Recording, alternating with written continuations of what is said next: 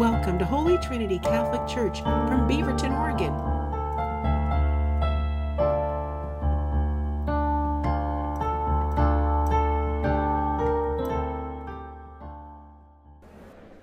So last weekend, Father Bill introduced our preaching series for Advent. And if you were here, you know that the theme we're taking on this year is really, I guess it's the basics of salvation history is what it is. So we're sort of taking this 30,000-foot view of the story of God's creating us and saving us and then calling us to be with him forever. And we've chosen 4 questions to kind of guide us through this story. So number 1, why are we here? Number 2, why is the world so messed up? Number 3, what is God doing about it? And then number 4, what's our response to what God is doing? So Father Bill tackled question number 1, why are we here? He took that last week. And if you remember, he said, we're not just here by chance, right? So we're not just the random product of impersonal forces. So our universe, our bodies, may have evolved according to the laws of physics and biology and chemistry, but our persons, the who we are, as opposed to what we are, that's a gift that comes from God himself. And as Father Bill said, each of us was created on purpose for a purpose. On purpose for a purpose. And what does that mean? Well, it means that God has been thinking about each of us from all eternity. And he knows us intimately. And he desires that we become the best, fullest possible version of ourselves. And he's created our hearts for eternity because he wants to live with us in eternity forever.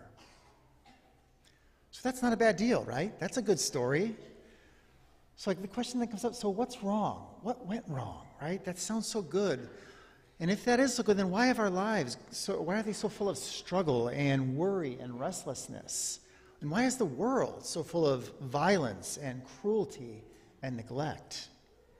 I mean, if God created the world good, if he created us in his own image and likeness, why are we so broken?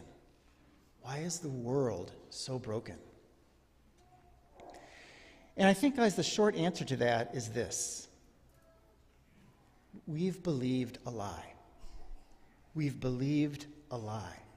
And because we've believed that lie, we've pushed God aside and given our hearts to other, harsher masters. Masters who promise us an awful lot, but in reality who desire nothing more than to destroy our freedom, to desecrate the divine image in which we're made, and to reduce us to slavery. So let me see if I can pull that apart a little bit with you for the next couple minutes. Think back to the Garden of Eden story. This lie that we've all bought into, really, it's the same lie that Adam and Eve fell for. And what is that lie? It's this. You're not good enough. You're not good enough. Your life is not good enough. Remember what the serpent says to Adam and Eve as they sit there pondering the tree of knowledge? He says, eat, you won't die.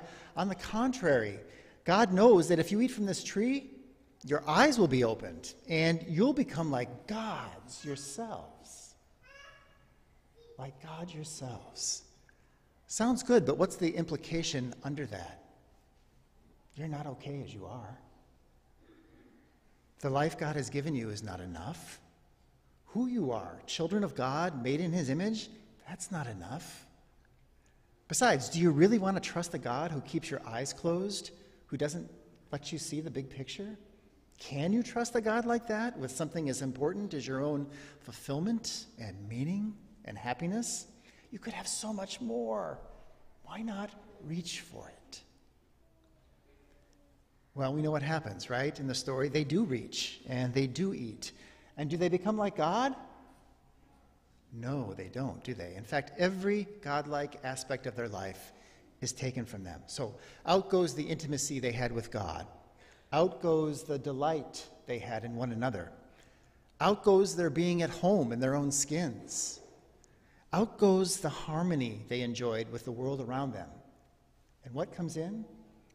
What comes in are fear and blame and shame and strife. And so begins our sad and tragic history. Well, my friends, I think that same pattern plays out in our own lives whenever we believe the lie. And we take that altar in our hearts, if you will, and we give it over to someone or something other than God. Let me give you a personal example. So, a few weeks ago, I was on the Archdiocesan Deacons Retreat. This was down at Mount Angel. And this was right at the time of the elections. And so on the very first day, very first talk, our retreat director, he asked us all to ignore the election news during the retreat because he didn't want us to get distracted, right? Well, for some of us, that was like dangling meat in front of a hungry dog and saying, leave it, right? So I held out, I have to say, I held out until the last night of the retreat, till just before going to bed. This was the election night, by the way. And then I said, I'm just going to take a peek. It's just a peek, right? Well, bad idea, right? So out came my phone, up came the news, and without going into all the gory details, you guys, suffice it to say, I was really disappointed. Actually, I wasn't just disappointed, I was angry, right? And I was so angry, I was having a hard time falling asleep. And in fact, that lasted. And so the next morning when I returned home, my wife, Teresa, she greeted me, and then she just said, are you sure you were on retreat? You don't seem like you were on retreat, right? It's like, ouch. And in retrospect, I can say I was angry because I had set my heart on having things turn out my way, and I had invested way too much time and energy and hope on certain issues. And when things didn't turn out the way I wanted, I reacted with anger and nastiness, and not just in my head, but also towards the people in my life. So I had set up this idol in my heart, an idol I hoped would make me happy, an idol I thought was important, but in the process, the problem was I had pushed God aside. And when I did that, out went my sense of peace, out went my equanimity, and in came resentment and spite. So my heart had been captured. Does that resonate at all for any of you? Have any of you experienced that? I don't know, maybe it's not anger for you. Some of you are better than I. Maybe it's, I don't know, maybe it's pride or envy or, I don't know, it could be laziness, it could be fear, it could be lust, whatever it is. Whatever's captured your heart, guys, our predicament is the same, right? Doubting God, doubting his care for us, doubting his plan for us, we place our hopes elsewhere. We seek happiness on our own terms. We set up these new lords in our heart. And just when those lords have their hooks in us, just when they have us where they want us, they turn on us. They rob us of our peace and of our freedom, and they leave us captive. Unhappy, disgruntled, unruly captives who become really good at leaving destruction in our wake.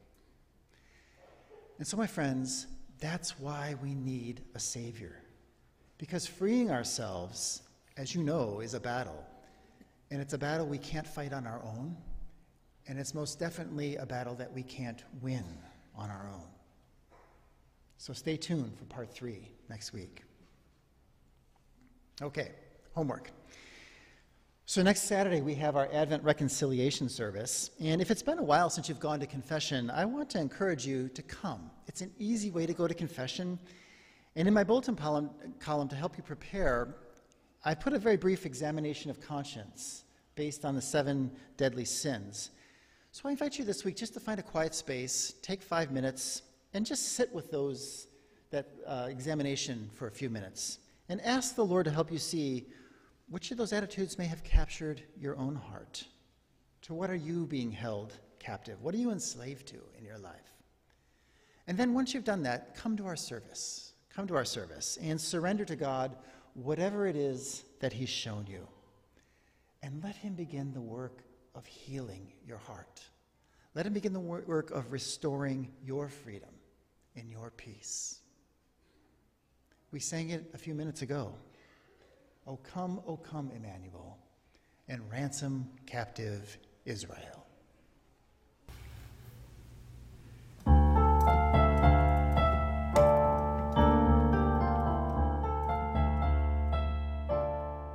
Thank you for joining us.